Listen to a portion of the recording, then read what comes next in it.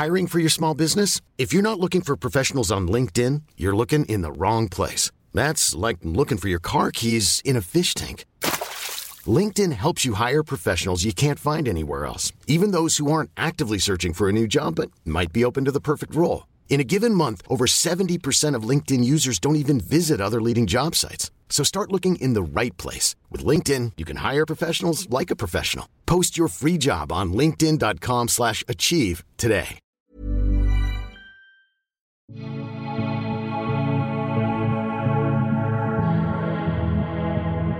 Hi, it's Lainey. Hey, it's Duana. Welcome to Show Your Work. We're back.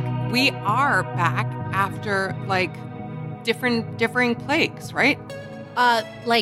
One day we couldn't do this because we didn't want you driving up the hill to my house because of the snow. Crazy winter storm, the likes of which we haven't seen since I was a kid. Which we sound pathetic because in Alberta, they're laughing at us. Yeah, in Tennessee, they call in the army when there's an inch. So right. I'm saying. And then I got a plague and couldn't move. And as we discussed, I missed out on great leftovers, which I was really sad about. You missed out on Lunar New Year leftovers, my mother's Buddhist feast. So I'm sorry for that. You'll have to wait another year. But yeah, I was dying. And so we were gone. And now we're back. And I have an announcement. Oh. Yeah. I mean, it's for you and everybody else, but it will become apparent why it's more for you. I'm ready. Based on a lot of things that have been happening in the past few weeks, and things that we love and that we talk about, I am making a command decision to go back to my naturally ringlet hair. Really? Yeah. Okay. Is this inspired by Russian Doll? I mean, it's been brewing for some time. Okay. I feel like there's an actress who I should know who shows up on all the things. She's been on House of Lies and Brooklyn Nine-Nine, and I feel like she started the trend. I will figure out what her name is immediately after we record and be annoyed. Yeah. Like a year ago. Okay. And then we collectively spent the weekend cooing over my best friend's wedding after the Entertainment Weekly release of... Yeah, the 22nd anniversary. Yes, which is... Sure. Now can we get them together? Fine, we can get them all. Do it. I don't care. Great. And Russian Doll and obviously... Sandra Oh. Sandra Oh and Broad City and all that press plays in here too. And I've spent, I don't know, the last 12 years beating my curly hair into submission. Yeah. I've done all the things and all the straightening irons, and I'm like, I want to go back. Curly hair fascinates me. Why? It looks fake. Right. When I look at it and I see it, I want to know the scientific, cellular, whatever reason that it comes out like that. Because I know the answer. Okay. I'm just saying that what we don't know and what is so foreign to us is fascinating. My hair doesn't grow like that. So actually, this is interesting. So actually, your hair is straight because your hairs are round. Think about it. If you have a bunch of spaghetti or whatever, right? Yeah. The spaghetti is all round, so they sit alongside one another in a smooth formation. There are no edges to catch on one another. Right. Curly hairs themselves are flatter, so they bump up against each other. Oh, and they make each other bend. Yeah. Okay. Right? That said, the way that I look when I get out of the shower now, today, is not the way that I looked when I got out of the shower at 20. I can see that I have done some damage to my curls, and they will need some encouragement to come back to their former glory. Well, don't they grow out the way they grow out? Yeah, they do, but I don't know. It's just not.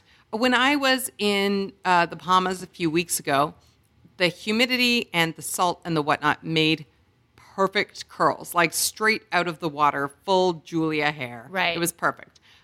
Here in the dry and the whatnot, it's not ideal, but I feel like I have time. I can be cultivating this back to life. And the thing is, you can live a double life, right? You can go curly or straight if you wish to. Yes. Now, my debate, though, where Russian Doll is concerned, where Broad City is concerned, is about the bang. Yep. You got it. I'm making the like salute signal, I guess, the salute gesture. Yeah. But it is about bangs because that's where I was taking you.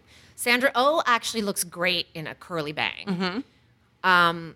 Which surprises me because I didn't, if you had asked me if I thought an Asian woman could do a curly bang, I would have been like, haven't seen it, so sounds weird, no. Right. But of course, she's Sandra Oh and looks perfect, and that hair is an envy, like a lifetime envy. Yeah, it's amazing. It's amazing. But it's a whole different shape of thing. Like Julia Roberts in Best Friend's Wedding, and really everything, has never done a bang. So she has a slightly different haircut, right? Like Sandra Oh's hair is more round and less. Somebody once told me, and you listeners tell me if you agree, I worked with a woman early in my career who had curly hair and said to me, you know, Duana, we curly-haired women only really get to have short wedge or long wedge in terms of the shape of hair. Yeah. And I would add to that, you can have essentially beach ball, but Julia Roberts would be the visual of long wedge, right? Like it just sort of grows down and exists.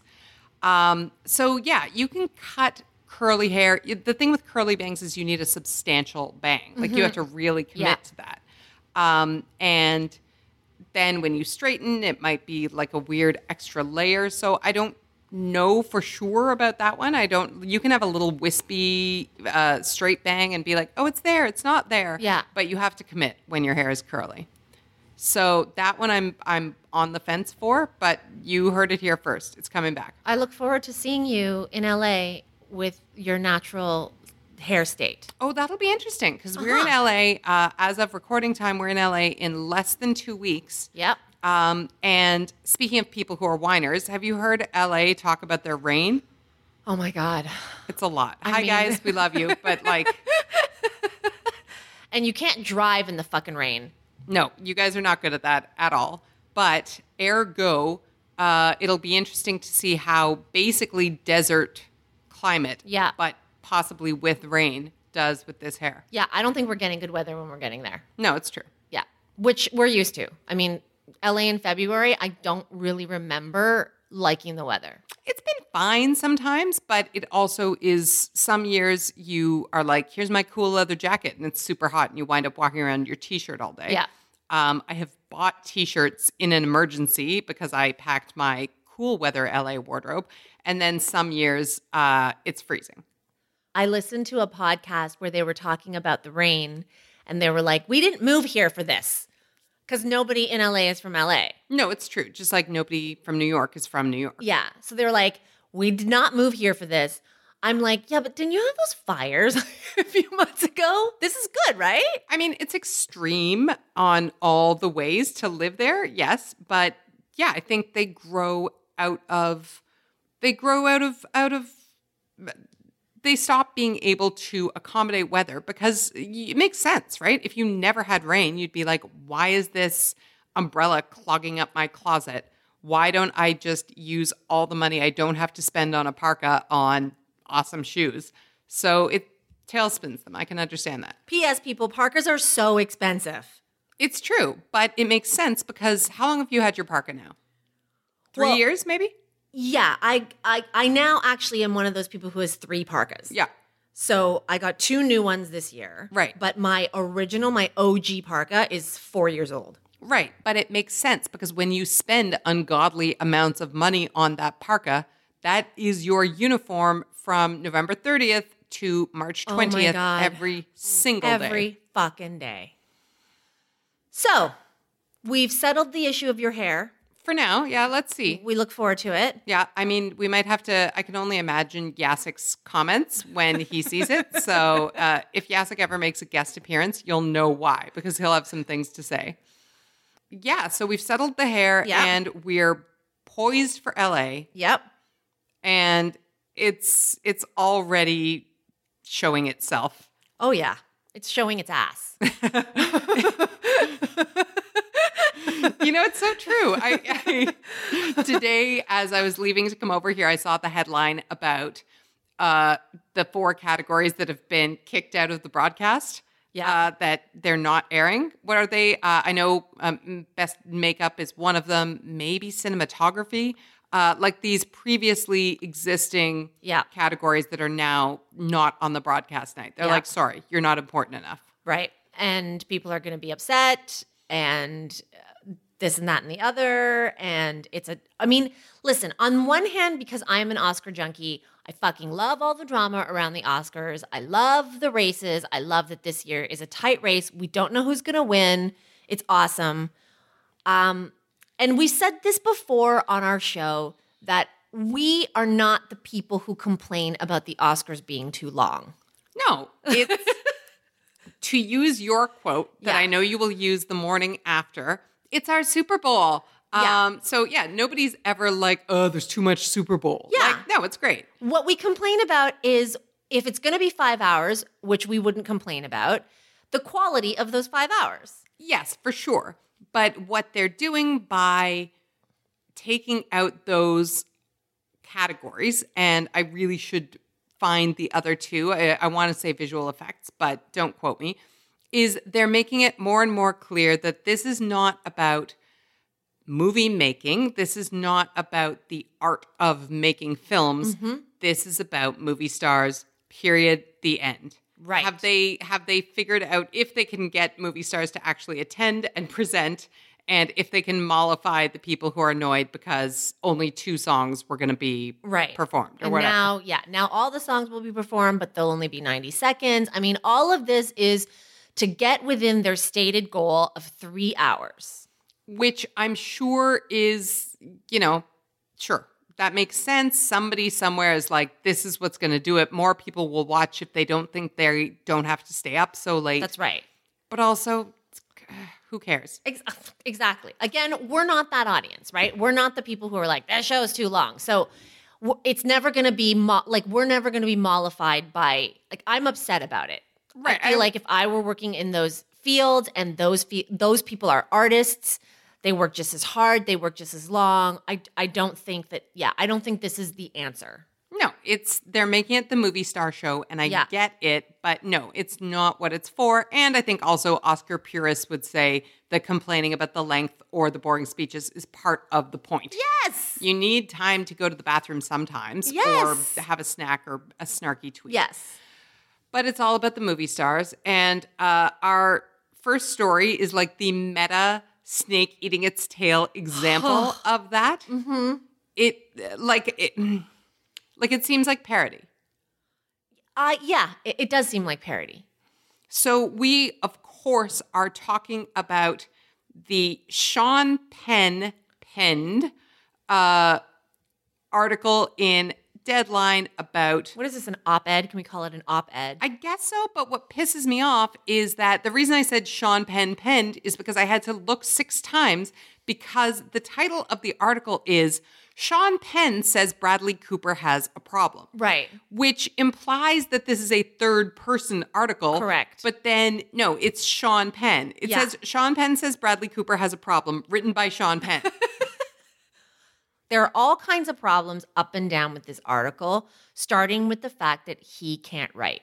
He thinks he can write. He can't write. He really thinks he can write. And I know that this is not the only example that we've had of him not being able to write. There was that book that was released. Something Honey Bob. I don't know. But yeah, it's poor. And even if he could write in some situations, this is not his forum. Yeah. So if you haven't had the pleasure... I love your face. It begins like this. Bradley Cooper has a problem. Sure, it all looks good on the outside. Family, fame, fortune, and with his first film as director, he's made the most successful contemporary love story of all time. That's exactly the problem Bradley Cooper has. Like, you know what that sounds like? It sounds like the voiceover in like a themed episode of Home Improvement. Mm-hmm. Like, Tim Taylor has a problem. Yeah. What is the problem that Tim Taylor has? Like, what are we doing here? Or like one of those super twee, I mean, they're all super twee, and we like them, like when they're high quality, but Wes Anderson movies. You know what I mean? Like, it's a little bit...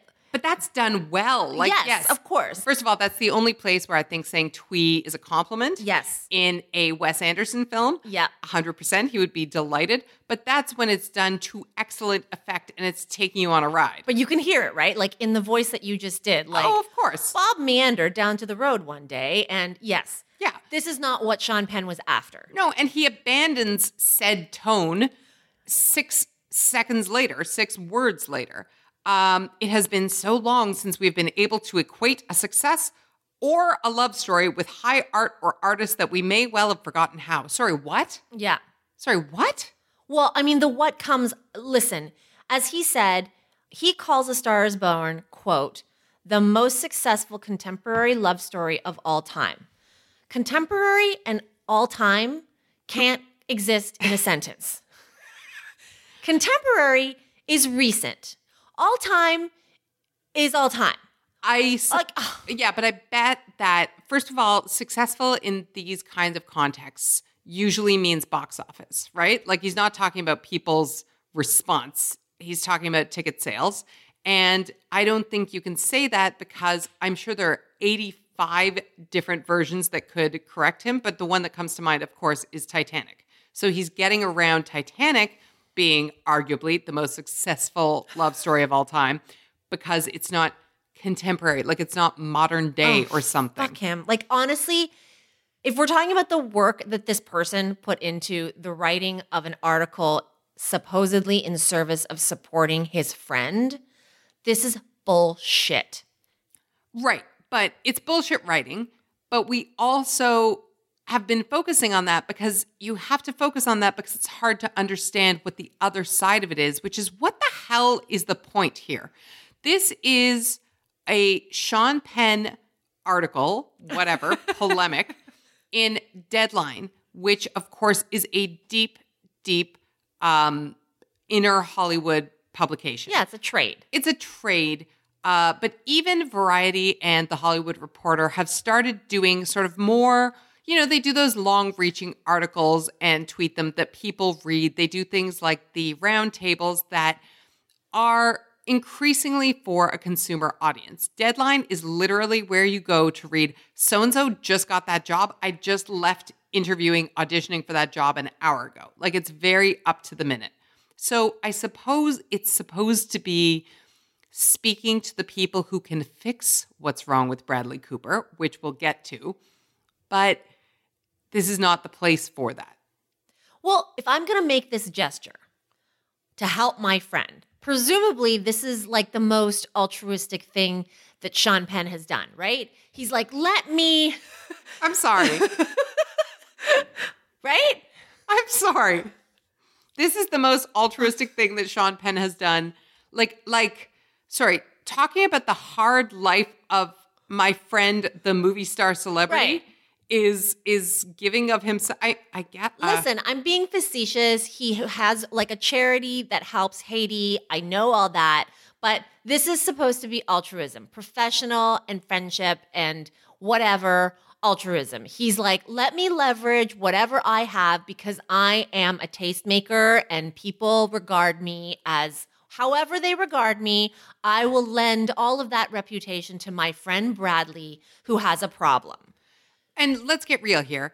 This is not just an op-ed, though. There's a reason that it's not in the New York Times or whatever. This is supposedly to influence voters, we assume? Yes. Voting closes when? It opens, it opens, by the time people listen to this, it opens yesterday. It opens February 12th. So he penned this 3 days, Friday, Saturday, Sunday, Monday. 4 days before voting opens. So that you can read this article, you, the Academy voter, and go, oh man, Bradley Cooper's problem is that he's just too good. He made a love story so good that people have forgotten how good it is. Or maybe his problem, because it's not clear remember that we started with Bradley Cooper has a problem. Right. It's not clear what the problem is here. Maybe the problem is Bradley Cooper is a star. And therefore he'll have other opportunities. Nothing here is clear except, hi, I'm Sean Penn. I'm a big deal in my own mind. Yeah. And so I'm swinging my dick on behalf of Bradley Cooper. who, yeah. One of the best movies I've ever seen. Like, he goes on to say that where is this? He says, one of my favorite films of all time, hearkening back to the essential filmmaking of Hal Ashby. So, according to Sean Penn, the purveyor of great taste, A Star is Born. Anyway, to my point though, if you're going to be, like, he's doing it out of the kindness of his heart, then make it good. But he's trying. Like, I did not intend to sit here and go through this with like a 6th grade teacher's pen, but he's trying. This is what he thinks he's doing. He says, in these silly-ass, soul-damaging times, a film like A Star is Born brings people together without saccharin, sugar, or salesmanship. First of all, pardon? Without saccharin or sugar or salesmanship? Yeah. Really? And then, it is the achievement of one artist who had the courage to stand naked and jump from the edge of a vertical cliff, bringing his whole cast and crew with him and simultaneously catch their fall. It's a triumph. Yeah.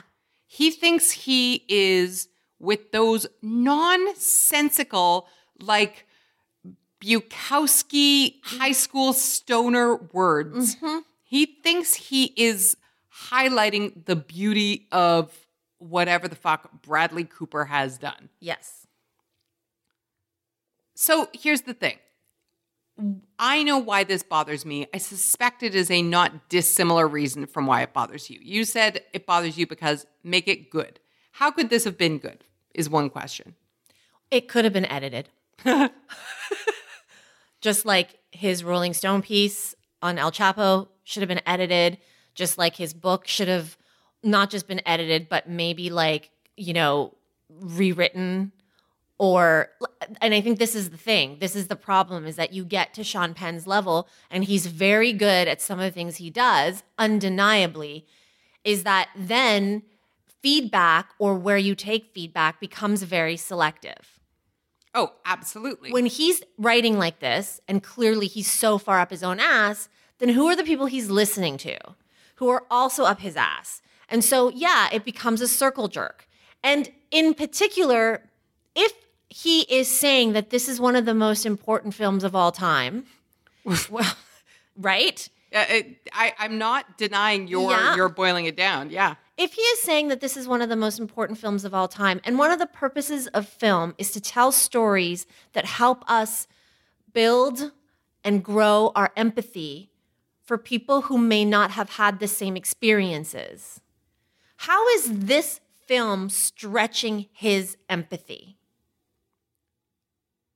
I mean, I suppose that the most generous interpretation of your question is that Sean Penn identifies overmuch with Jackson Maine, right? I have struggled. Yes. I have dealt with the pain of loving my own hurt more than I loved a good woman. I have sacrificed for art. The purity of art is the only thing. Fuck you. But what's damaging about that isn't just, like, it's very fun to be all fuck you, and I will grammar edit this within an inch of its life. But what's damaging about this is what he is saying and what exactly that circle jerk is. This is, of course, all on the backdrop of the past few years of Oscars So White and of all the voters in question, and all the people we talk about being, really uniform, really monochrome in both the literal and experiential sense, right? And so what bothers me most about this is that he says that, quote, there are many really good films and performances nominated this year. There are also many perishable trend pieces that, win or lose, will be lost to memory. So what he is just barely covering over here is, you guys are so concerned with doing something new and with, say it with me, diversity or having women directors. Oops, no, not women directors. or whatever, that you're missing the art here in favor of what he calls trend pieces, perishable trend pieces. That's how he sees movies like Black Panther, like Into the Spider-Verse, which is nominated for Best Animated Feature, like The Favorite, which is a movie that is all about the inner lives of 3 women. This is how he sees those films, the best films of the year, as, oh, they're just trendy. That's what Sean Penn thinks. That's what he's saying in favor of Bradley Cooper, who you have to assume knew some of this was going down. You know, I'm willing to be generous here. I'm willing to be generous and say that Bradley Cooper didn't know that Sean Penn was going to do this. I'm willing to accept that he's been present in conversations where Sean's like monologuing and being like, perishable trend pieces and your film is so great and whatnot and this and that. I don't want to say that I believe that Bradley Cooper like agrees with him. I feel like the way I picture it, the scene unfolding in my mind is Sean's doing all the talking while he's chain smoking and Bradley just sits there and nods his head. And then they say goodbye. And then Sean, imbued with this passion, goes home and like types out this masterpiece and fires it off to deadline. That's how I see this playing out. Because I can't, if I were running the campaign strategy for A Star is Born, maybe we don't know Hollywood very well, but I can't see how I'd be happy with this going out. I can give you, like, I'll go ahead and co-sign your actual sort of sequencing of events, like to give Bradley Cooper plausible deniability. But let's be honest, he's doing the Pouty Pants tour right now. He is doing the, like, there are all these stories in the press. Oh, he's a little bit disappointed. He's a bit surprised. We know those are not all just concerned friends running to the press. This is the message that he is putting out. And, you know, we all know that, yeah, if you have your one friend who flies off the handle and writes at the drop of a hat and you go over all sad pouty boy, that this might be something he would do, even if I'm not saying he, you know, co-signed each word choice. I guess, yeah. I mean, we've listed the things that bother us about this and how it violates at least our obsession and need to find good examples of good work. And for me, I just go back to the takeaway here, which is a lot of us have to write reference letters or have been asked to write reference letters for other people. Yes? Sure. And most of us take this very seriously. There have been times when I've spent a week on a reference letter for somebody. Certainly, I've spent several hours making sure it's right. The thing, though, the key to writing a reference letter for somebody or writing a reference for somebody or supporting or endorsing somebody is that it is about the other person. And this article is not about Bradley Cooper. It opens with Bradley Cooper has a problem, but this piece is about Sean Penn, which violates the spirit of actually vouching for and endorsing somebody. Yeah, I agree with that. And to extend your metaphor, if you write a reference letter for somebody, I always want to make sure that I'm writing a very flattering reference letter that is also true, because that's my reputation on the line also. I don't want to write something that I can't stand behind. Yep. And he has not defended anything in any actual way. Mm-hmm. Like, your feelings about A Star is Born may be exactly in line with Sean Penn's if you two were having a scotch, or it may be totally different. But he's not showing his work. He's not backing it up with any actual examples. There's no actual description of anything that happens in the film here. Yeah. It's just talking about how a director jumps naked off a cliff. I'm going to talk about that one for a long time. Yeah. But there's nothing in here that is actually supporting his point that this is a humongous and monumental amount of work that Bradley Cooper has done. But also, the word support there, as you said, is the key, right? What is this letter? If it's a letter of support, then why is it so angry? Once it becomes angry, it becomes a defense. And it becomes, hey, you guys are being mean to my friend. and I'm writing a letter of defense of my friend. I don't think that he thinks or that he knows the difference. And if it is a letter of defense, Bradley is in trouble and has a problem, and the problem is you guys because you're overlooking his talent, then fuck, let him defend himself first. You know what I mean? I do, and I agree with you that, again, that would have been the right way to do it. But your point is well taken. This is not actually about Bradley Cooper. No. This is, and the last line of this screed, which sounds like a bitchy breakup text, is where it becomes most clear. I'm raising a glass in advance to Bradley Cooper, and a star is born. Surely a raised glass is as legitimate as a globe of gilded gold, or a male statuette minus a penis, also gold gilded. God forbid it have balls this year. Exclamation point. He thinks that was a mic drop. This is where... Sorry. He does. He thinks that was a mic drop. He does. Like, he basically, you know what? He typed this out, and then what he did was he, like, did the chef's kiss. Yep. Right? At the screen. Yeah, super loud typing, like... And then, yeah. And then chef kissed his words. That's right. Like, you know what I keep thinking about? And I know we're closing out here, but remember when Kanye West did this? Right? Like the infamous, yes. I'm going to let you finish, yes. right? Beyonce looks up at him and goes, oh, Kanye. Yeah. And thank God that camera was on her so that she could show how horrified she was. Yeah. Bradley Cooper is now deep in the hole because he doesn't have the equivalent of a camera on him going, oh, Sean. He needs to disavow this, and there's no situation in which he can. And so this is worse than it could have been 3 days ago. Well, Joanna, you, like, always amaze me with your brilliance. And the latest is you comparing Sean Penn to Kanye West is a fucking stroke of genius. That's exactly what happened. Yeah. He just got up on stage and said, I'm going to let you finish Academy. Mm-hmm. But Bradley Cooper was the best of all time, which, dude. No, the metaphor is beautiful. Like, if the Academy of Motion Picture Arts and Sciences is Taylor Swift. And Bradley Cooper is Beyonce, but not lesser, because at least she had the wherewithal to be like, oh, Kanye.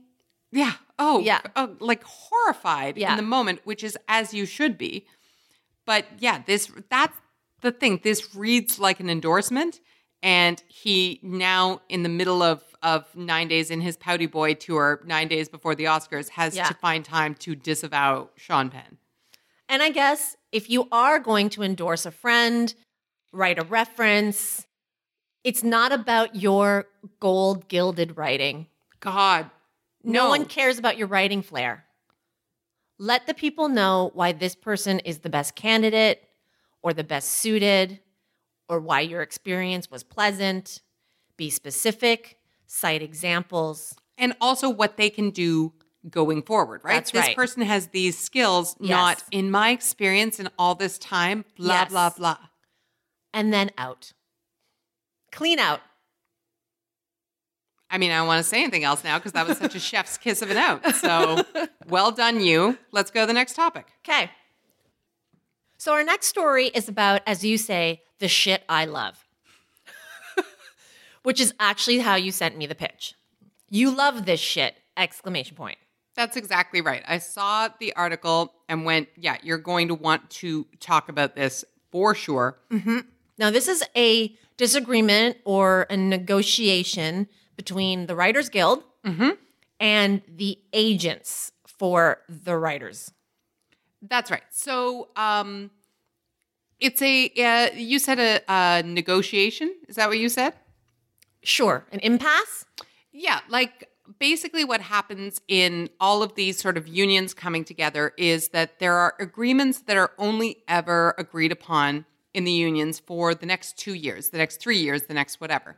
So this is a conversation that is coming up because the Writers Guild and the Association of Talent Agents is coming up to a close. It's 2 months away from expiring. Mm-hmm. And so this conflict that is between them is ongoing.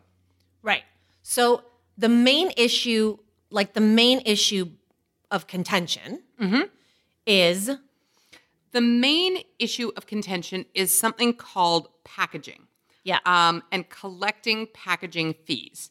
So basically, it's, in theory, if you write a script tomorrow, then you send it to your agent at UTA, and then that agent sends it all over town to see who wants to make it. And somebody buys it and somebody makes it, and then they send it to all the actors all over town to see who wants to make it and so forth.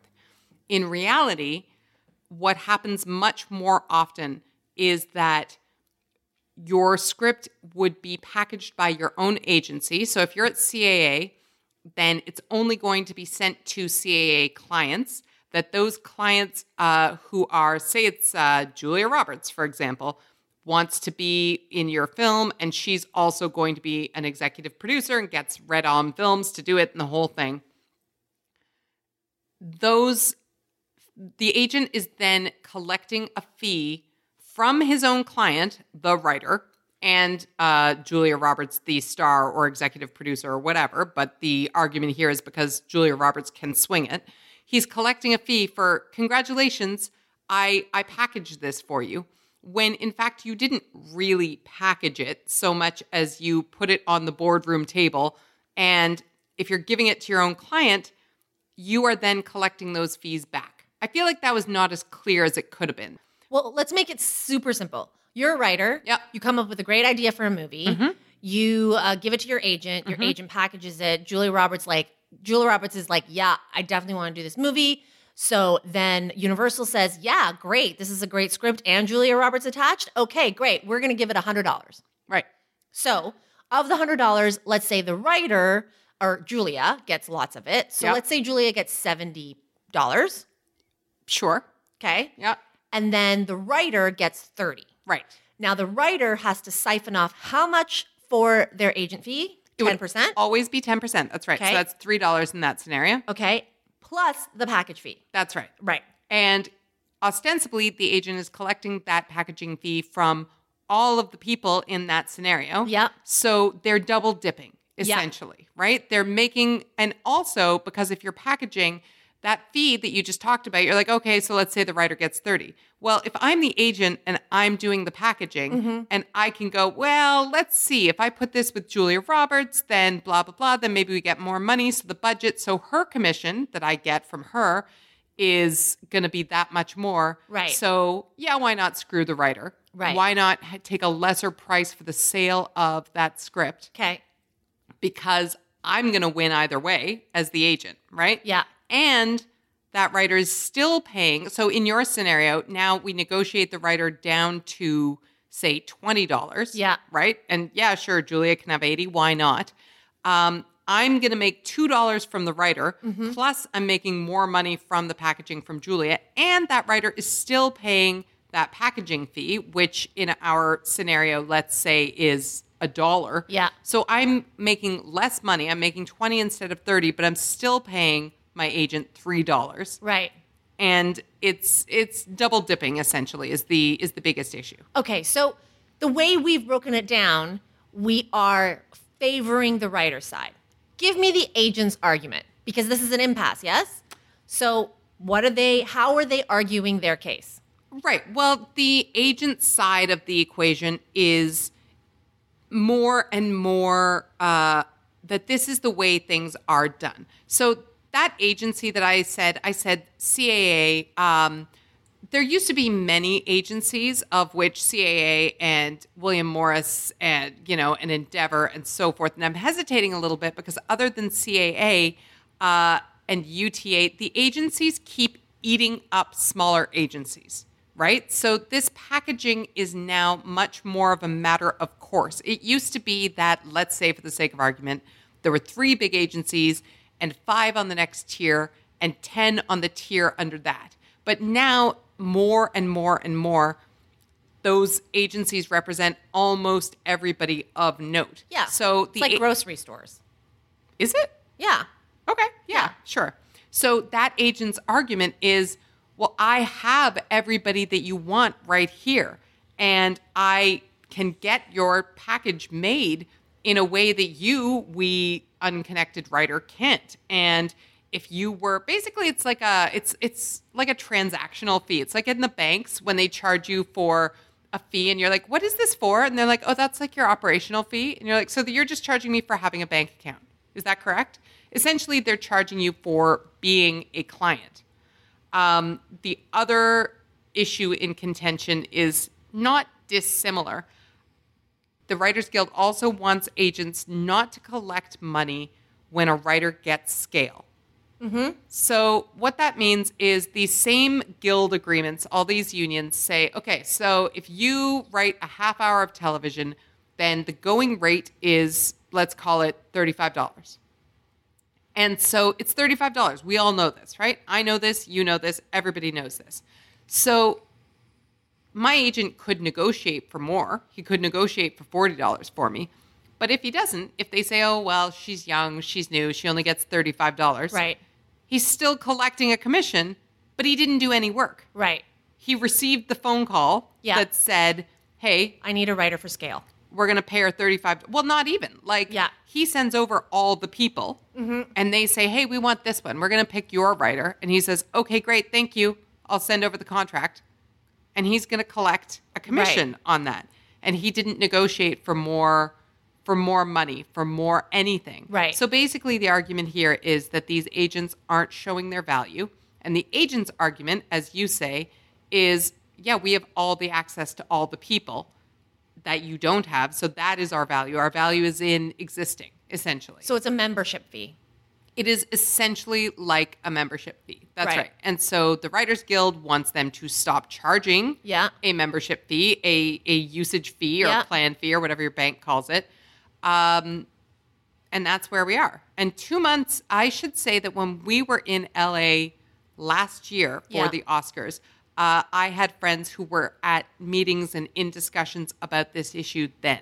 This has been ongoing and ongoing. Okay. So they are down to the wire in terms of figuring this out. Tell me the internal support among the membership of the Guild. Everybody's all in? I mean, yeah, the thing is, this is one of those issues that affects you more the lower on the totem pole you are. Always. Right? So it's kind of like an issue we talked about a few months back where, this is not going to affect the biggest producers or writers or stars on Netflix, for example, but it affects the lower bottom line. So generally speaking, everybody is in support of this, but the biggest name writers inside the Guild, for example, haven't been worried about being paid scale, which scale means the lowest you can make, and it goes up from there. They haven't been worried about being paid scale for a long time. So how close are we to getting to, a strike? Last time the strike was between the Guild and, the studios. That's right. And it was loosely about getting royalties for streaming, universal rights for, that kind of thing. So that was 12 years ago? That was 2008. Yeah, so 11 years ago? Yeah, and that was a big, hairy, dramatic deal. Yes. Shows dropped in their tracks. Right. Movies were put off for months. A lot of people didn't work. It was a hard time. So this time, how close are we to a strike? That is a really good question.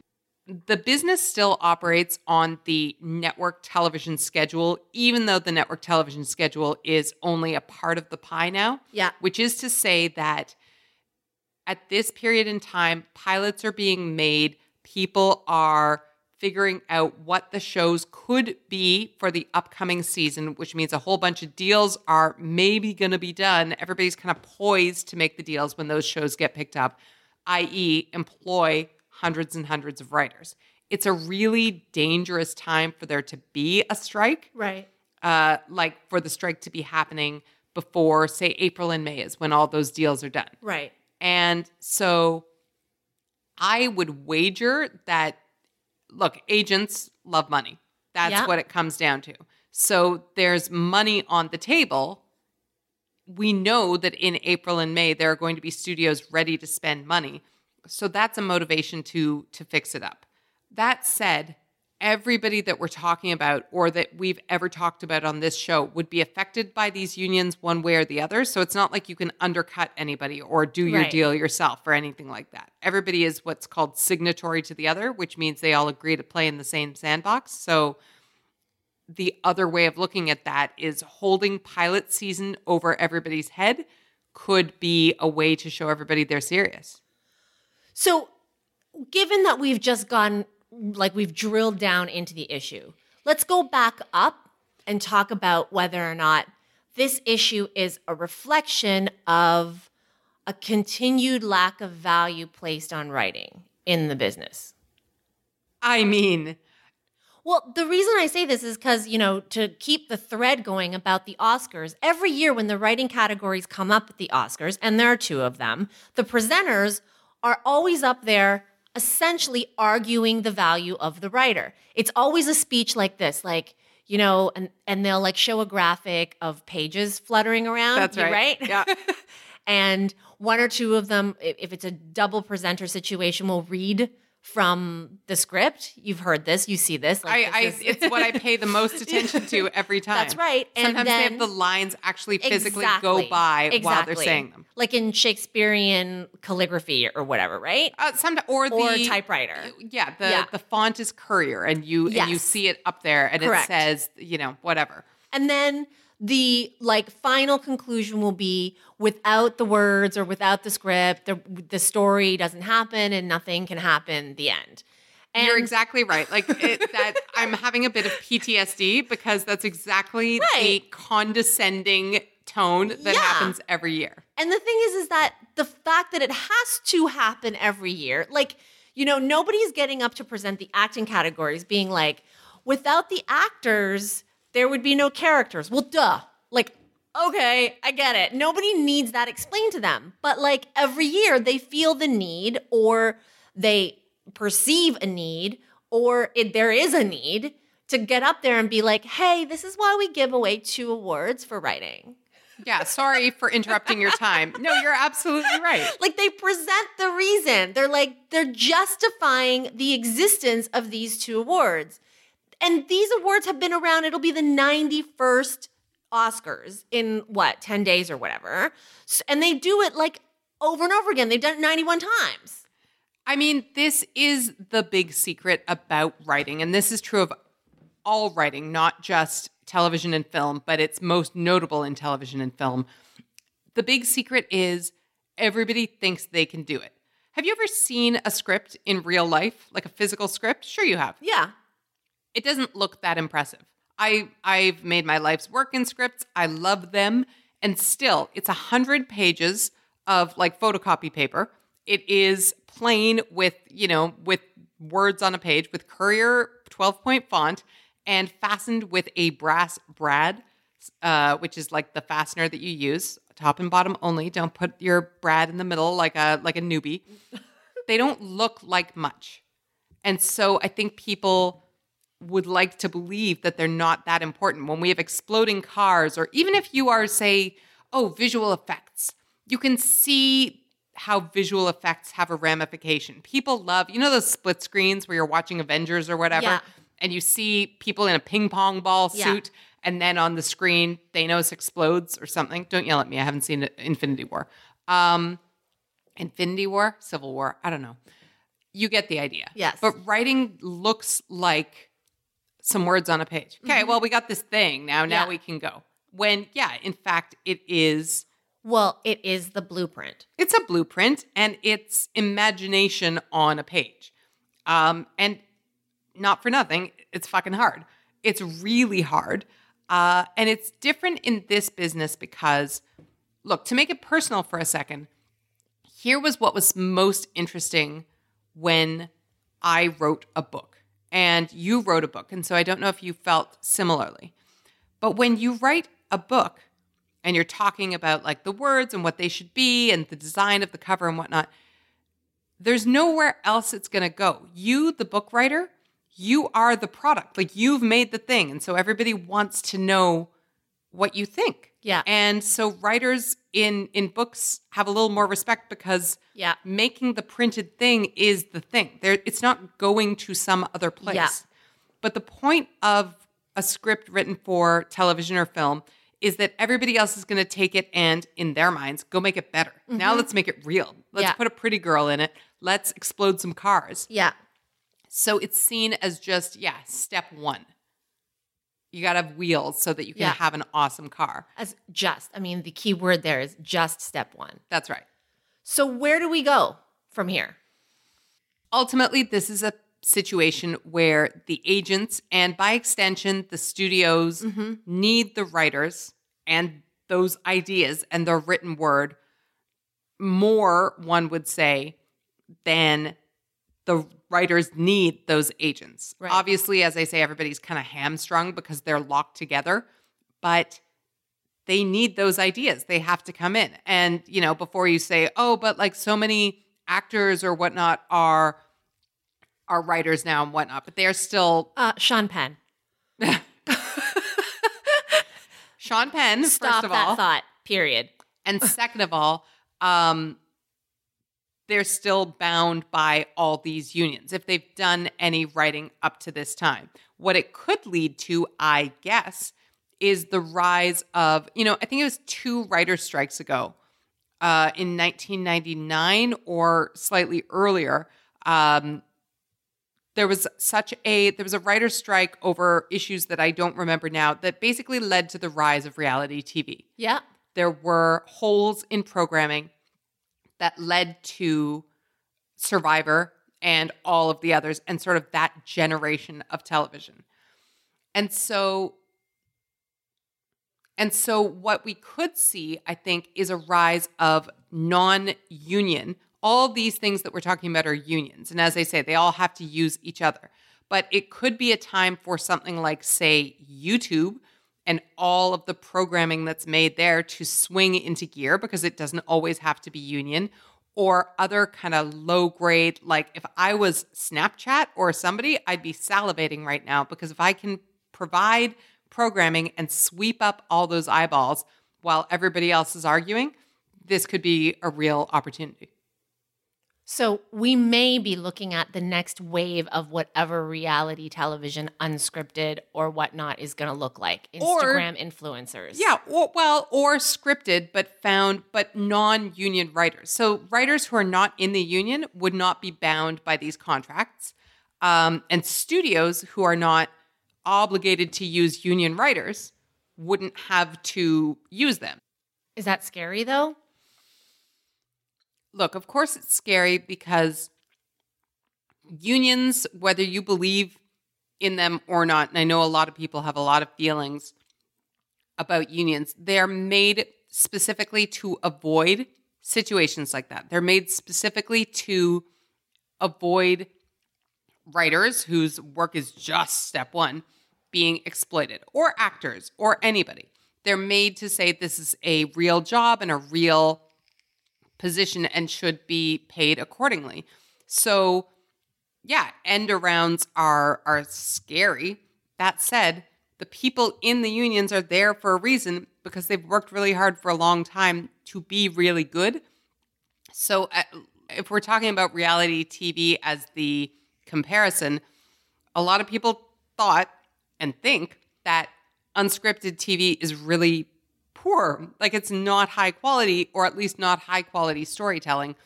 I don't want to go that far. I think there's been incredible storytelling in non-scripted, but I think there's going to be a want for this to come back in some way. I guess what I'm saying is there may be another art form that springs up in the meantime that is a new thing that we all contend with. Yeah, Instagram influencers. Yeah, maybe. Yeah.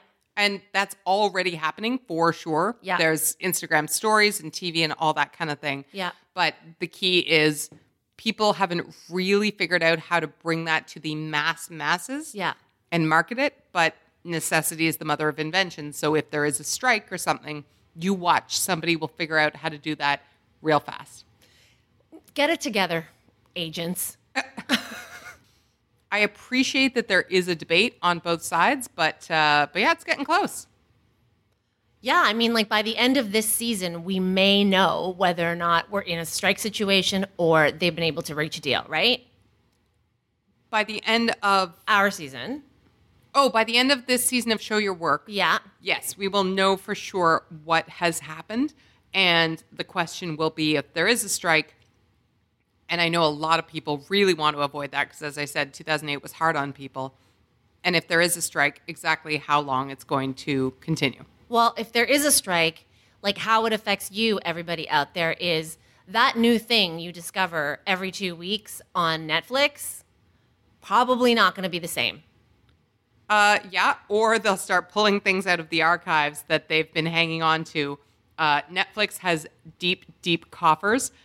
So you may find yourself watching, I don't know, some sort of beaver documentary from Finland because I wouldn't worry about Netflix vaults running out anytime soon. But yeah, they may change our viewing taste forever. Many of us have those stubborn pounds that seem impossible to lose, no matter how good we eat or how hard we work out. My solution is PlushCare.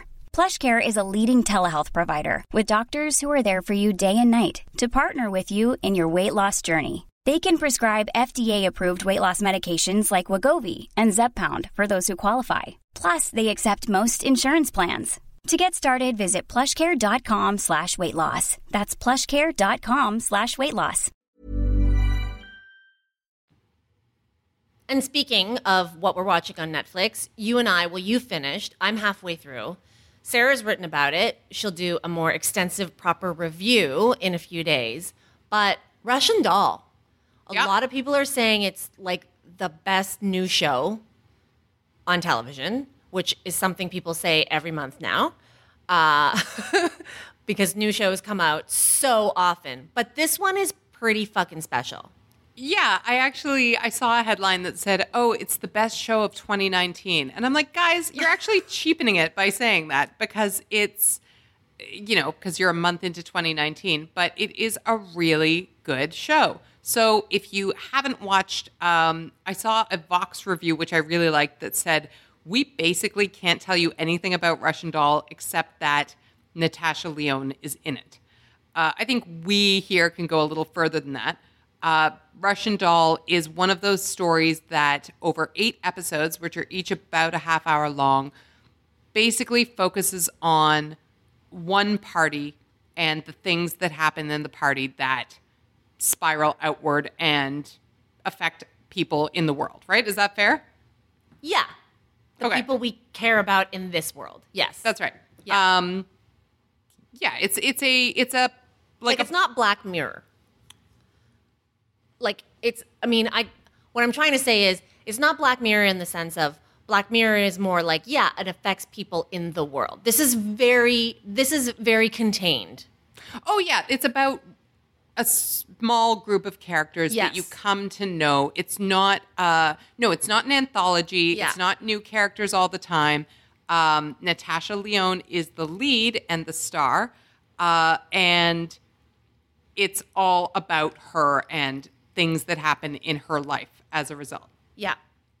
So you've watched 4. Yep. And tell me about how you watched them. So you're like, oh yeah, Russian Doll, I heard about this. I'm going to watch it. Yep. And so you watched an episode. So I watched an episode, and I never like the first episode of anything. Mm-hmm. Or very rarely. Mm-hmm. So I didn't love the first, let's call it 20 minutes of the first episode. Which I believe is 25 minutes long. Yeah.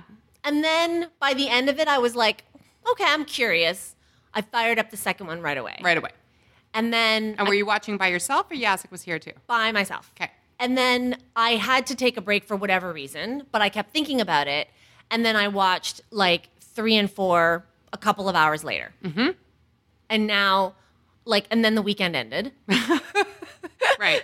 And so I can't watch it for maybe before I go to bed tonight. I'll do an episode. It's 25 minutes. It's very manageable. The thing is, too, though, is the way I consume entertainment. I'm not a true binger in that sense. It drives me crazy that you're not a binger. Yeah. And you know hurts. this about me. Yes. You know this. There are some things I binge that are very light, like Elite I binged. Right. But just for the clarification for us, how many episodes is Elite? I haven't watched yet. Oh, 8? 8. Yeah. 8 hours. Is that right? Yeah. Right. So this is actually half that volume. Yes. Mm-hmm. But for this one, like for shows like this, and yes, I am slowly making my way through The Americans. I like it very much. But with a show like The Americans and even Russian Doll, I like to take my time. I like to let it like go through me. And I like to sit with it.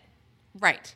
And I do understand that, although I think we were talking about new entertainment forms and whatnot, I think somewhere somebody who's working in the Netflix algorithm is trying to figure out what it is going to take to get you to binge, because they love that, right? Yeah. They love it all. They want people to gobble it up so that everybody can write about it and talk about it 2 weeks later and everybody has seen it. That's right. For my part, when I had the plague, as I mentioned last week, Yeah. My sweet husband said, "Oh, poor honey." And at the end of one day where I was barely conscious, said, "Have you watched the entirety of Netflix yet?" And I was like, "Wait, I should."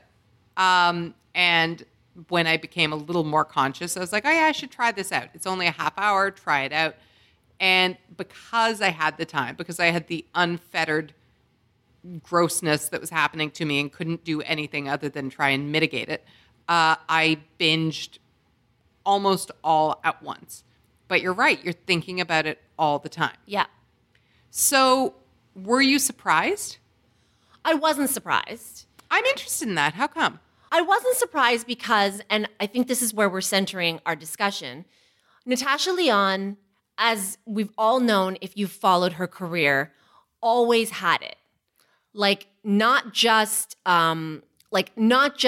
funny in American Pie, but like there were people who were like, this one is special. And of course, you know, through it all, she had her stumbles. And so I didn't think that this person on the comeback would make things that were insignificant. It just never, like, either it's an aura or an it or whatever. I just found her from the very beginning, like that type of Hollywood actor. Well, she's compelling for sure and talented, absolutely. And I mean, even the fact that you referenced, what did you say, American Pie? Yeah. I mean, that's hilarious to me because my sort of initial memory of Natasha Lyonne is Everyone Says I Love You, like Woody Allen, the polar opposite. And we should be clear that, like, personal struggles aside, she's been on Orange is the New Black for the last 7 seasons. She's been working. Yeah. It's not necessarily super visual if you don't watch that show because it's been happening, but she's there. Right, but it's not shit. Like, no, not by any means. Yeah. And she's been a really strong character on that show for all 7 seasons. But Natasha Lyonne is not just the star here. She created this show with Leslie Headland, who we'll come back to in a minute, and Amy Poehler. This is a creation of hers. She is the director of one of the episodes. There are 3 directors who share all of the, I should say there are 2 directors who share all of the episodes except one, and she directs that final episode. So this is a creation of hers, and I think that's where maybe surprise comes, if there is any, because the reason people are talking so much about this is it's fully formed. Oh, yeah. It's got a full narrative. I'm not going to spoil anything for you, but it's got a real confidence in where it's going. And Natasha Lyonne, who's a real particular type of brand of performer, it's perfectly crafted for her without being, you know, too indulgent, without being, let's go 3 for 3, without being Sean Penn. yeah. It's not spending too much time just, oh, let's show everything she can do. It's really confident. So I'm delighted by that. And I said Leslie Headland, who has written Sleeping with Other People and also Terriers, and is sort of a known inside Hollywood kind of comedic person, but maybe is not such a one-line name just yet. But I think wait for it. So now what?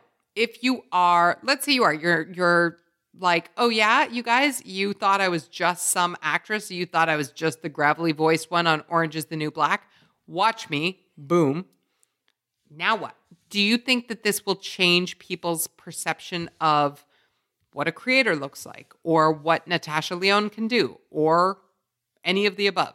I do. And for all the shitty things that she's been through, and it was some shit. I mean, I remember there were terrible stories about her in like the 2000s in sightings on Gawker, like when all of us were reading Gawker and people were sending in like, and that was like one of the things that Gawker was known for is like New York sightings of famous or semi-famous people. And it was really, really, really sad stories, right? And she got help. She disappeared. She came back. She's worked steadily. She's done Russian Doll. I think that though, for all that, I guess for lack of a better word, the reward for enduring it and getting through it and hopefully beating it is that this is a really good time for someone like Natasha Lyonne. It's a really good time, like not to be mercenary about it, but it's a good time for women who don't have to be perfect. I like that way of looking at it. And again, without spoiling anything, the character has clearly had some of the same struggles that the actress has. It feels authentic in that way. Oh, yeah. I mean, she's been through some trauma. We are trying to figure out what exactly it is. That is the character. Yeah. And also, but in these times, like I'm speaking right now in general, there wasn't a lot of generosity towards flawed women, traumatized women, women in pain 15 years ago. Well, that's really interesting because I would agree and yet say the opposite. I thought you were going to say there wasn't a lot of sympathy towards people, but specifically women who stumbled. If you made a mistake, you were out, right? Like you talked about being imperfect. And what I love about what you're saying is that her imperfections, her stumbles, her problems have informed what is essentially a bit of a like a half court shot. Like this is a real win. But there's opportunity for it too. There is opportunity for it, absolutely. Let's say for the sake of argument and take out the times when, that people are looking for things like this now. If you're on a Netflix series for 7 seasons, you can walk in and get a meeting or whatnot. Had she not had those stumbles, this would not be that good. It would have been forgotten. It would not be coming up first on everybody's Netflix algorithm. But that's part of, I think, what I'm saying is that, like, there was a time that she wouldn't have been able to be hired on a show like Orange is the New Black and work for 7 seasons because back in the day, how many women were show running and how many women were show running stories like Orange is the New Black. Like it all goes to show you, I guess, in a really uplifting, encouraging way that those building blocks of change reveal their impact over time and slowly. Well, I love that you said that because the showrunner of Orange is the New Black is Jenji Kohan, who is public about all the shows she was fired from, that she tried to work on network television. Her brother is David Kohan, who is one of the creators of Will and Grace, like the polar opposite. Yeah.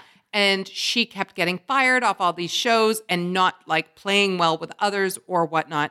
And then she went and made Weeds, which is another show about a difficult woman that probably was ahead of its time.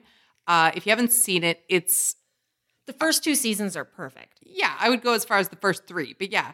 Really enjoyable. And then it goes a bit, but so have many, many a show. But that woman is the woman who says, okay, I want this kind of, odd duck to come here and be on my show.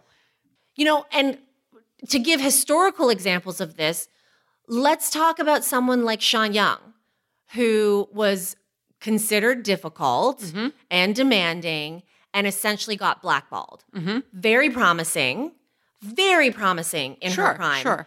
And wasn't able to like have people like Jenji who were around, who were making decisions, who had like the power and the capital to spend on being like, hey, let me give this person a chance. On the flip side, a very close equivalent, you could say, to someone like Natasha Lyonne is Robert Downey Jr. You know, at the beginning of his career, just like hers, immense talent. Like people were like, wow, this is the person. I remember reading articles about Natasha Lyonne. I think the movie was Slums of Beverly Hills. Mm-hmm. And people were like, holy shit, what she can do in this film. And so they used to talk about Robert Downey Jr. the same way, right? And then we all know he had his stumbles and he kept on having people give him a chance. Men, right? Who could Sean Penn him. That's right. Oh, I see myself. Oh my God, we are threading Sean Penn through this whole podcast. So he would be thrilled. I can Sean Penn this guy because I can relate to him. Of course I'm going to give him a chance. Mel Gibson gives him a chance, right? He ends up on Ally McBeal. Oh, that's right. Right? Like David E. Kelley gives him a chance until like he runs out of chances, but then he still keeps on getting chances. And then he gets the ultimate chance in Jon Favreau convincing Marvel, this is your guy. This is Tony Stark. And I mean, the rest is history. If you kind of look at the same trajectory, it's not as explosive yet for Natasha Lyonne, but she's coming around, or she came around after she like sorted her personal life out at a time when someone like Jenji Kohan was in a power position and casting and able to see like, yeah, I see that talent and I'm going to take a risk. Just like David E. Kelley and Mel Gibson all took a risk on Robert Downey Jr. I find that very, in a shitty business and in shitty times, I find that quite motivating. Well, that's a really great way to look at it. And it's also a really great reminder that if you have somebody in your life who is struggling, who is mired in the worst parts of demons that they have, that the other side for them, which is possible, which I know is not always the case, but which is absolutely, people work hard and struggle to maintain themselves in whatever recovery means for them, but that it is possible, but that it's not always going to be the only story in their lives, that it's going to be at some point, can be a footnote, can be, and also this, but it's no longer the headline in their lives, whether or not they have anything to do with an industry like this or even in their private lives. I really like that in that way. And certainly, I mean, obviously, given that she created this show, she's acting in it, she directed the final episode, obviously she's showing her work, right? Like she's accumulating the 7 years that she was on Orange is the New Black and working on what was then probably a side hustle, like writing the story, figuring it out, getting to a place where she's like, okay, I'm ready to pitch, being able to like befriend and work with someone like Amy Poehler. Like all of that is connected. Like there is something to these building blocks that have been over the last, forever, but gaining momentum over the last 10, 15 years that were in place for Natasha Lyonne to strike at the right time. That's great. It really is great. And it highlights one more thing that I really love about the show. The show is unabashedly a New York show in a much different way than, say, The Marvelous Mrs. Maisel. It's really, it's almost Seinfeldian in that it feels like a really small neighborhood and a really small group of people. But what I love about it in particular is that it is effortlessly diverse.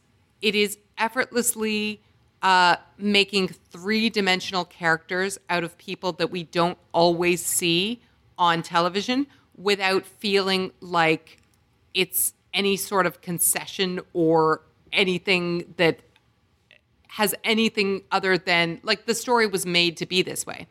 And I think that, too, is one of those things that, as you say, it's the right time for. Yeah. And she's the right person to make that happen, to tell that story.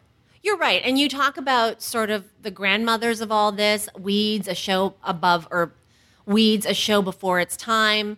But it is like hitting on a common thing that you and I talk about a lot, which is completing or at least making complete characters out of women, and sometimes that is being unlikable.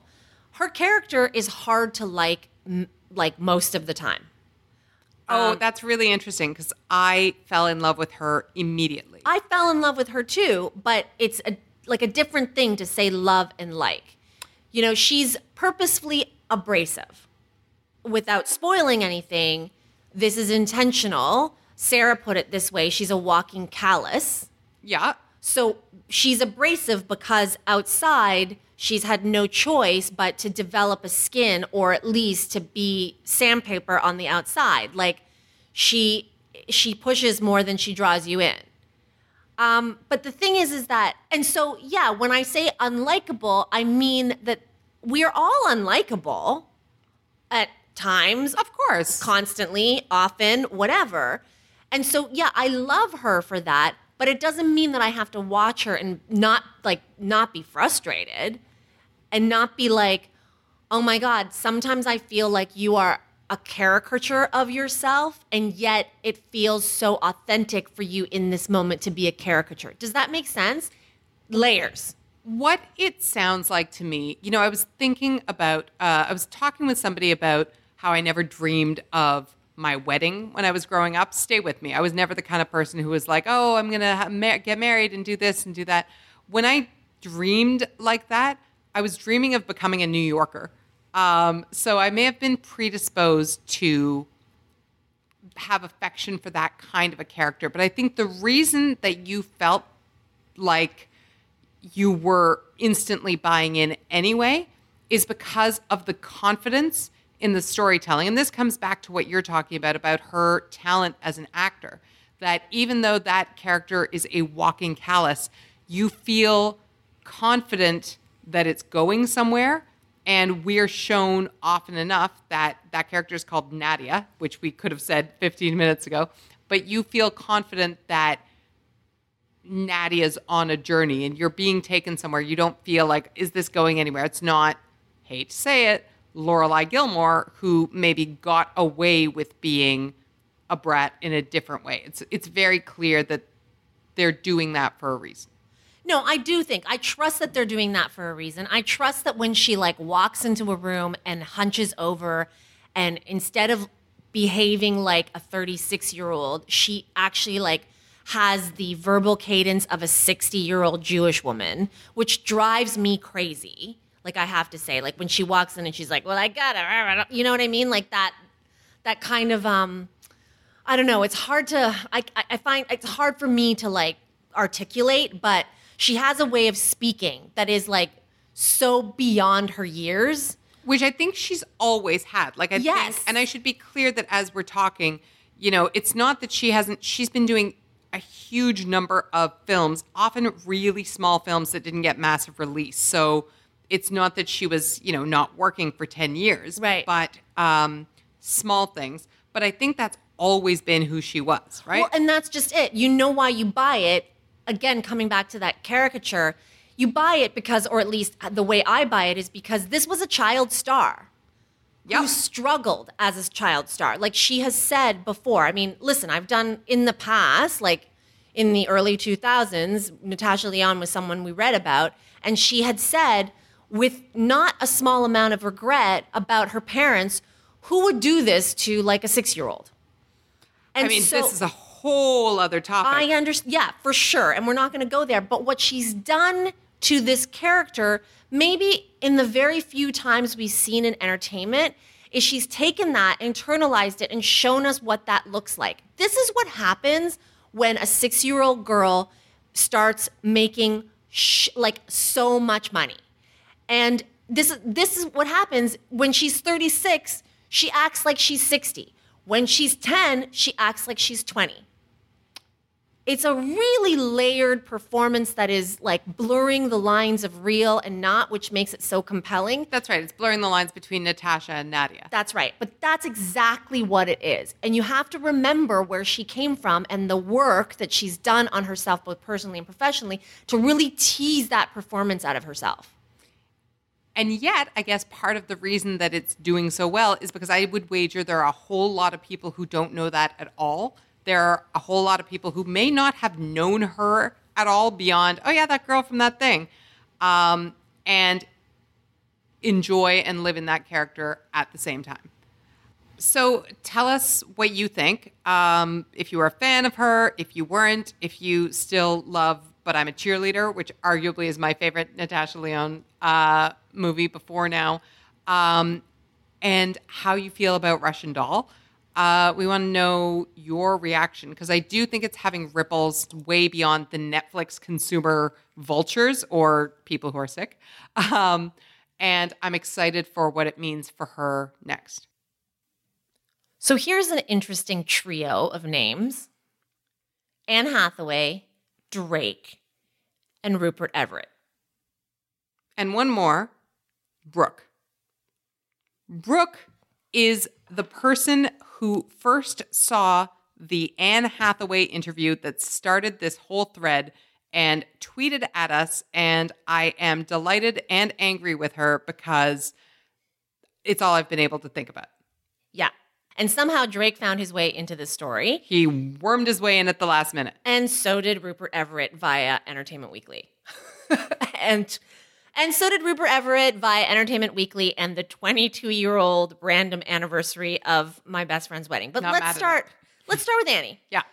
So she is on the cover of People magazine, or was last week's issue, and did a sit-down interview with Jess Cagle. People.tv. Yep.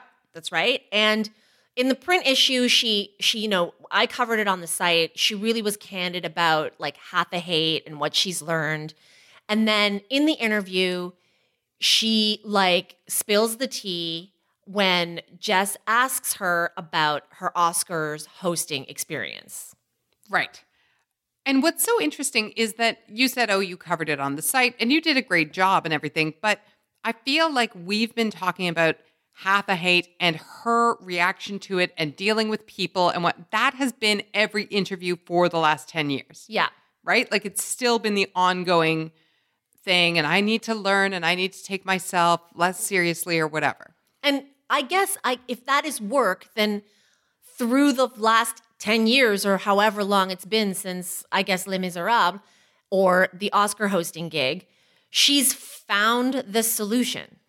Well, I would argue that she just found it today, because it feels like somebody on the weekend said, well, am I going to have to go on an endless apology tour about something she'd done in her life? And I have felt like Anne has been on kind of an endless apology tour. Yeah. And then she changed the game in this Jess Cagle interview. Yeah. She says, can I just spill some tea about the Oscars? Mm-hmm. And he's like, yes. You can see him salivate. You can see him going, excuse me? She's never said such a thing in her life. Yeah. And said, what everybody knows now, she turned down the hosting gig for the Oscars until James Franco convinced her to do it. Yeah. And proceeded to tap out on her. I am so mad, Brooke, because if I didn't know this, then I wouldn't know this. I wouldn't be so mad. But you had a great, great take on this. You said it's about instincts and trusting your instincts. Yeah.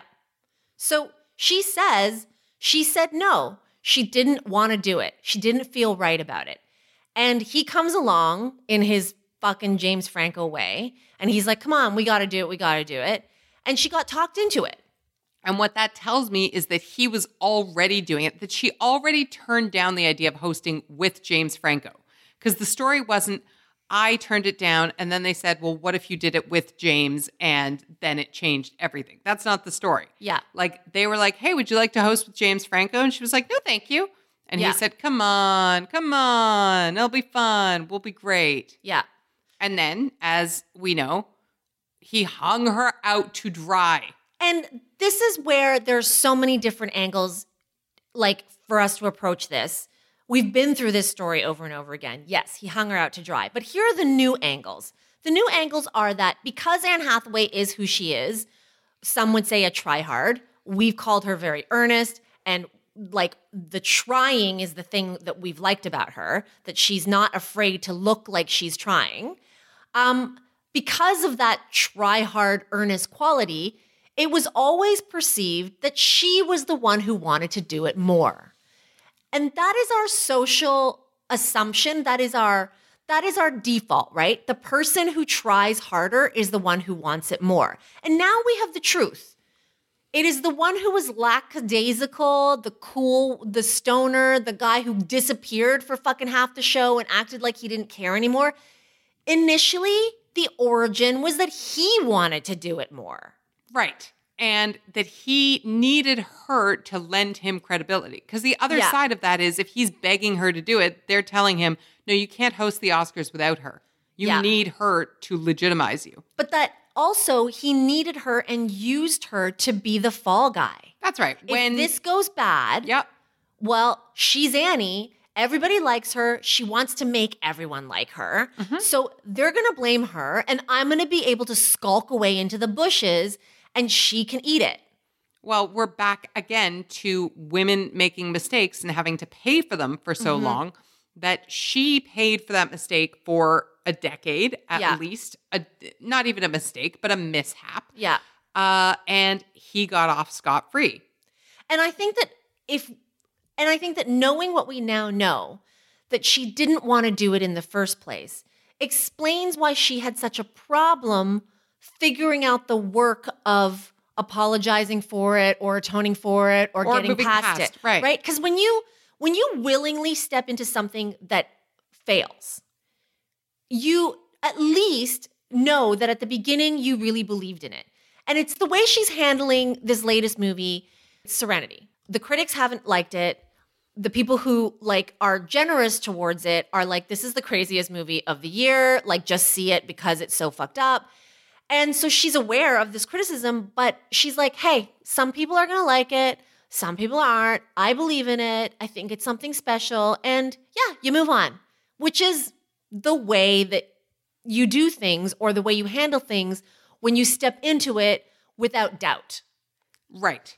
And what you're pointing out there goes not only to the reaction that people are having to the movie, but also, I imagine, the way she chose things in the first place, right? Yeah. Now she sits in front of every script, in front of every 100 pages of paper and goes, can I live or die with this? Am I fine with this if this tanks or is terrible or is amazing?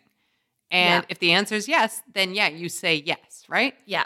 I think, you might be right that on a larger level, she said yes to a lot of things for a lot of reasons back in the day.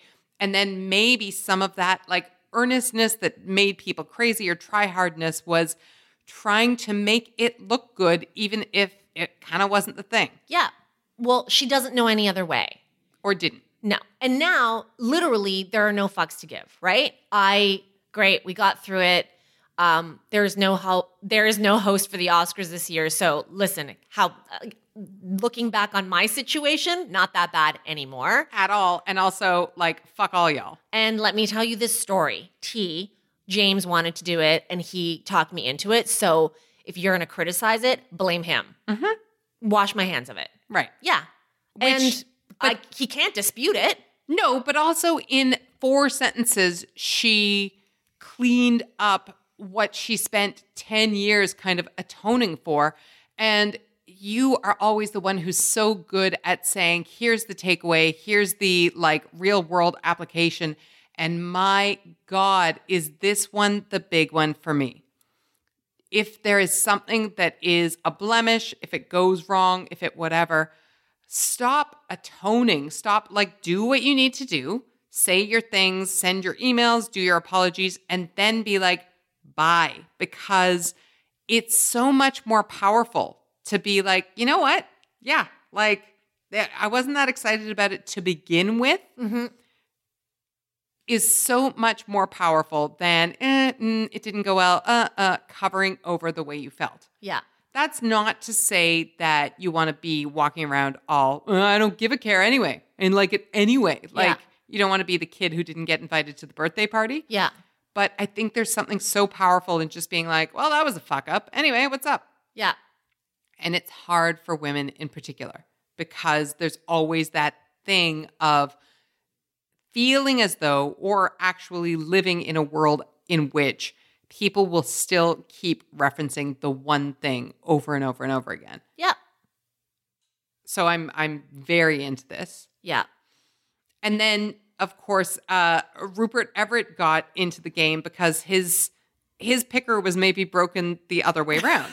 Right. So as he reveals in the 22-year anniversary of Inexplicable.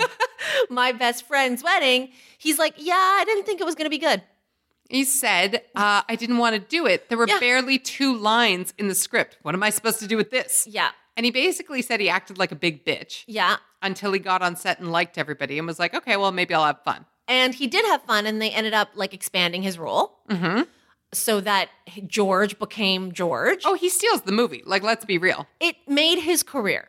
Yeah, He's absolutely. Had, his career has been mercurial at best, but that was a launch pad for him for sure. Oh, everybody always wanted to recapture some of that George special sauce, right? Like George, that film attracted Madonna, right? And he was best friends with Madonna for a while, and they did that movie together. I love that that's a line in his bio. Yeah, but yes, he was hot shit for a minute. He really was. Of that movie, the movie he again looked at initially and was like, "Oh, this sucks. I'm just gonna do it, but I don't think it's very good." Right, but where she maybe should have trusted her instincts, he went against his instincts or needed a paycheck, one or the other. Yeah. And lived to tell the tale. Well, I feel like we're not very helpful here because how do you tell? What is the right thing then? I mean, it's a good question. I guess the answer is that had he gotten on set and not liked the people or felt like it wasn't worth it or felt like it was useless, he could have phoned it in. They wouldn't have expanded his role. And, he would have been a footnote and gotten to be grumpy and bitchy about the story somewhere else. But I guess the answer is when you feel your instincts, believe them. And I guess the way to kind of marry this up is that he trusted his instincts once he got there and went oh, this is actually good. I'm going to get over myself. Yeah. And there wasn't a rogue agent in your ear. The difference here, I guess, is he didn't have a James Franco. Right. He didn't have an Iago. Yeah. Or maybe he did. Maybe somebody was like, oh, I don't know. You hear about that all the time, actually. Christina Hendricks talks about how her agents were like, do not take that Mad Men pilot. It's going to be period. It's not going anywhere. And she was like, bye, and fired them. Right. And went on to become Christina Hendricks. So, yeah, you don't know who was in his ear or what. But yeah, the gut of it oh, this is going to be fun and I can play even if I'm not the biggest player takes over, which I think is important. I think the honing of one's gut is important, and it's about, when you learn to listen to it, I guess. When you learn to listen to it and why. I think that all of us, what's the takeaway and what's so relatable here is that all of us have been in situations where the instinct is there and there's all kinds of James Francos, yeah, you got to do this. And, and this, sometimes I think about feng shui and according to some signs, for example, in my ma's readings, it's beware of a person who will lead you astray, or there's a certain person who won't help you, or someone is going to be a benefactor. And it's hard also to figure out the people in your life who are there who will guide you, or the people who will hold you back. And I think about in this business, someone like Anne Hathaway, at the time she was 25 or 26 years old. Around there. And he was known to be so talented as well. And she's already admittedly, as she said, an insecure person, right? She didn't know what she was doing. She was trying to be someone else. So already she was vulnerable. And he comes along and she thinks he has it all together, that he has better answers than her. And she's like, well, if James wants to do it, then maybe I should. Right. We've all been there. Yeah. Yeah, we've all been there. And the thing maybe to remember is that we've all been there and it keeps coming up. When you're in a situation that you shouldn't be, where you've gone against your better judgment, you say, oh, I'm going to do it, and you go against your better judgment. And then it comes up again, right? A few hours or a few weeks later, you have that feeling, oh, I don't know if I should have done this, and you shove it down. And then it comes up again a month or a few weeks later. Oh, I don't know if I should have done this. I think if that happens, like, you have to learn to listen to that part of you, right? It's, I guess, the other side of this is that if you're Rupert Everett, that voice didn't come up again. It was a happy, It was a happy sort of surprise that, oh, I'm not feeling my little grumpy voice at all. Where is my grumpy friend? And I've had that experience on gigs as well, which is wonderful, where you go, I don't know if this is a good idea. I don't know if I'm going to, oh my God, this is a delight. Yeah. There are things that I remember being kind of skeptical about that years later, I'm like, well, I have all these friends from that, and this connection and that job came directly from that, and who knew? Right. So, yeah, I think if you hear the voice more than once, cut your losses. And now what I love is that Anne is, like, the work here is that let there be no doubt that she was saving this story. It wasn't an accidental, oh, this came up in conversation? Okay, well, I'll just say it now. Like, I didn't really think it through. She's been holding on to this. She's had it all this time. She's chosen this moment after Ocean's 8, a really good year, after, like, launching this film that is, you know, obviously hasn't done well critically or commercially, but at a time when we've all kind of noticed there's this, like, new, fresh era of Anne Hathaway. She has no fucks to give. That's right. Where she's like, let me drop this now. This was strategic. This was deliberate. And she's got another movie coming out soon with Rebel Wilson, which is a comedy. It's all part of good work. She's now figured out good work decisions and good work tea to get out there. Well, and I fucking love it. I love that you say she figured it out, because to me, I keep picturing her in therapy of all places. I know nothing about Anne Hathaway or her various therapies or not, but I can just picture her going, but he was the one, and whoever's with her in therapy going, well, you could say that. You could tell. No, I couldn't. I couldn't say that. I couldn't tell people. And then the moment where you realize, oh no, I can. I can say it. It's going to be great. I think she must have felt, strategic for sure, and that it was the right time, but also just amazingly free and open about it. Yeah. So that brings us to Drake. Which on the surface looks like it's a bit of a left turn, but I'm delighted at the ways in which it is. So Drake just won a Grammy on Sunday night at the Grammy Awards. And he goes up and he collects his Grammy. Now, just to be clear, he was backstage. Was he not expected to be there? There were multiple reports that he, Kendrick Lamar, and Childish Gambino would not show up. These big names were skipping the Grammys. He did not walk the carpet. So he basically only hung out backstage until his categories came up and stayed close so that he wouldn't have to walk, like, around the tunnel and up the stairs and whatever. And they called his name and he was like, all right, I'll go out there. But he did not sit in the audience. Like, it wasn't a full participation. Mm-hmm. Yeah. And so he goes up there. Uh-huh. And he says, thank you so much for this award. But I just want to say that if you're making music and people like your albums and are liking your stuff, and I'm paraphrasing, his speech was well done. He didn't stutter or Well, if I may interrupt you, the first thing he says he looks at his trophy and he says, this is the first time in Grammy's history where I'm basically who I am. And my interpretation of that, which I consider to be 100% accurate, is that he won for Best Rap for God's Plan, which is a rap song.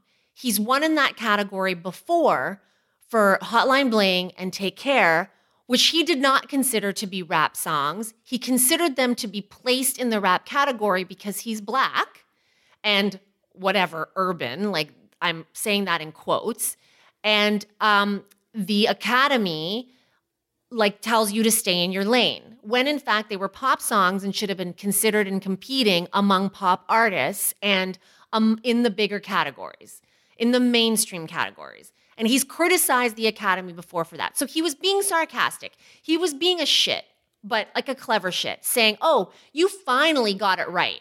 You finally gave me a Grammy in the right category. My other two didn't count because you put them in the wrong bullshit category. But God's Plan, which he won for, is absolutely and clearly Hip-hop. a Yeah. rap album. That's right. Ergo. Yeah, a rap record. Yeah. Ergo. And so then he says, and by the way, Yeah. if you are somebody who is making music and people like it and they're spending the money they make at their jobs to come and see you, if they're going out in the rain, I think you referenced the rain. If they're coming to see you, Oh, you rain are and snow. already a success. You are already a success, even if people don't know what to do with you or what you're about, or if you're like me, a Black Jewish kid from Canada, and they can't figure out what that is. You don't need big people's approval. And he didn't say you don't need the Grammys approval in so many words, I think, but he said you don't need the approval of the people who make these arbitrary decisions. And had a great kind of metaphor off the top about how what they do as artists is not like sports where it's clear and numeric in terms of who is winning, that it's alchemy. Basically said, as he was holding a Grammy, That it was meaningless. and that the Grammys are kind of bullshit Yeah. and you don't need them. Yeah. Now, here's the thing. The question that we can't answer today, but we can answer next year or in a few years. Drake is prolific, and like before long, maybe by the time we hit like stop on this recording, he'll have a fucking new song out. Likely. So the question is whether or not he played a long game with the Academy. Because to win a Grammy, you have to self-submit, right? You sign off on your eligibility, your submission, and you sign the form and you say, hey, Academy, yes, please put me on the ballot. Mm-hmm. There are artists like Frank Ocean who don't participate at all. Frank is like, I'm not about that life anyway. I don't want to be part of your party, so I'm actually not even going to ask for an invitation. Right. And I would say, just to expand here, that's true of every award ceremony. They can't award you if you don't play the game. That's right. You got to submit, you sign. You have to apply. Yes. Yes, you have to apply for membership. That's right. So- Like Hollywood Walks of Fame. I think Sure. a lot of people don't know this. You Yes. have to apply to get a star on the And Hollywood Walk pay of Fame. for it. $15,000. Yes. And then they say, yes, you have been granted or not. That's right. So Drake applied. So he put the name out there.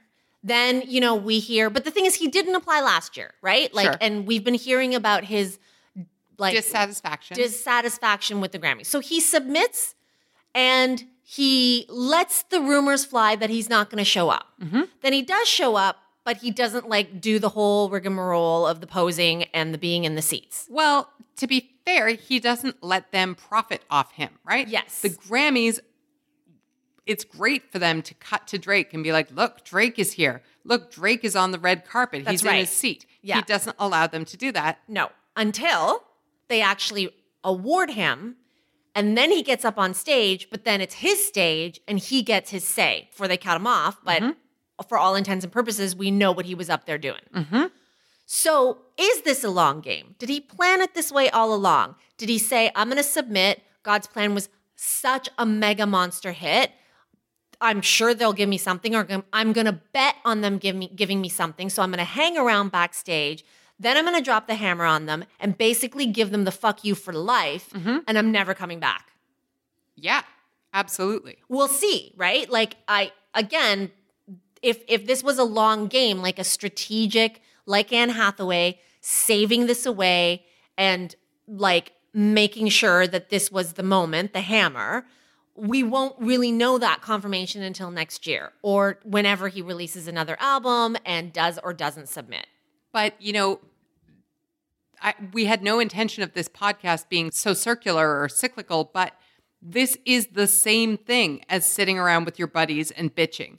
And when I win the Grammy, when I win a Grammy for a rap record that's actually a rap record, I'm going to say, you know what? Screw you guys, and I'm never going back. You can totally see that kind of like bluster being said, right? But you don't send your best friend Sean Penn to go do it for you. No, he put his money where his mouth is. Yes. But the irony of what you're saying, though, is that if he doesn't submit and Drake is, you know, a huge enough star, has the capital, that he's going to continue to be just fine. Mm-hmm. But ironically, they're going to be the ones gagging for him. Like the Grammys, like all the other award shows, have problems, right? They need people to show up and make them relevant, although the other night's show was very good by comparison to previous years.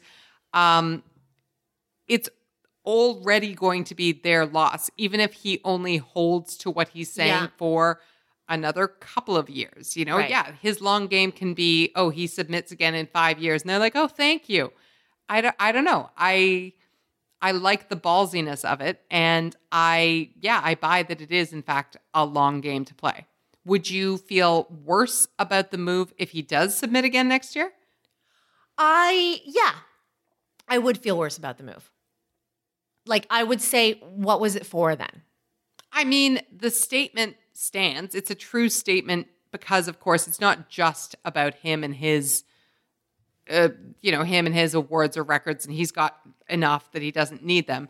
He also got to say that statement to, I think he said, to everyone out there who's working, to people who are younger or coming up. So the statement stands whether or not he goes back and gets more awards. But I think he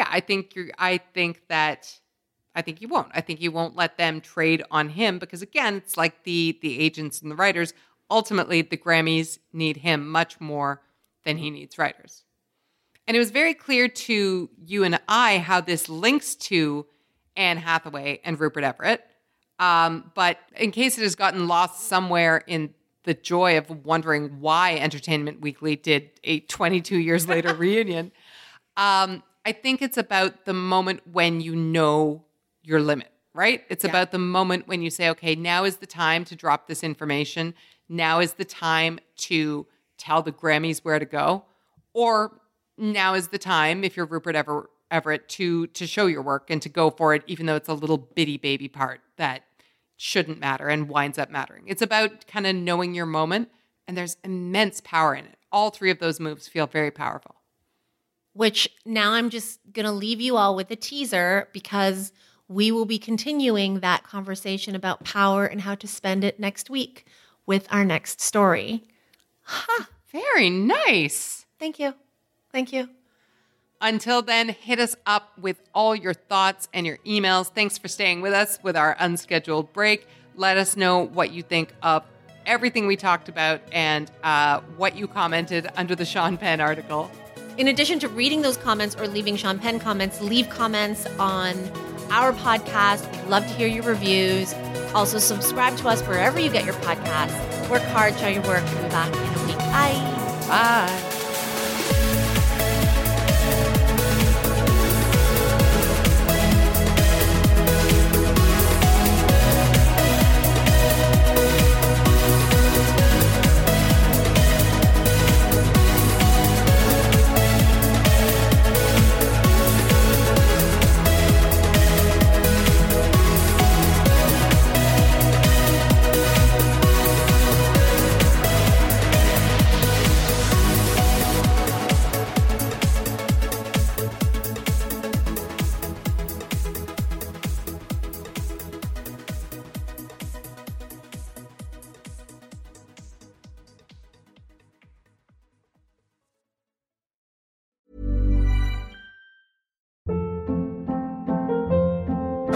Hold up. What was that? Boring. No flavor. That was as bad as those leftovers you ate all week. Keke Palmer here. And it's time to say hello to something fresh and guilt-free. Hello Fresh. Jazz up dinner with pecan-crusted chicken or garlic butter shrimp scampi. Now that's music to my mouth. Hello Fresh. Let's get this dinner party started. Discover all the delicious possibilities at HelloFresh.com.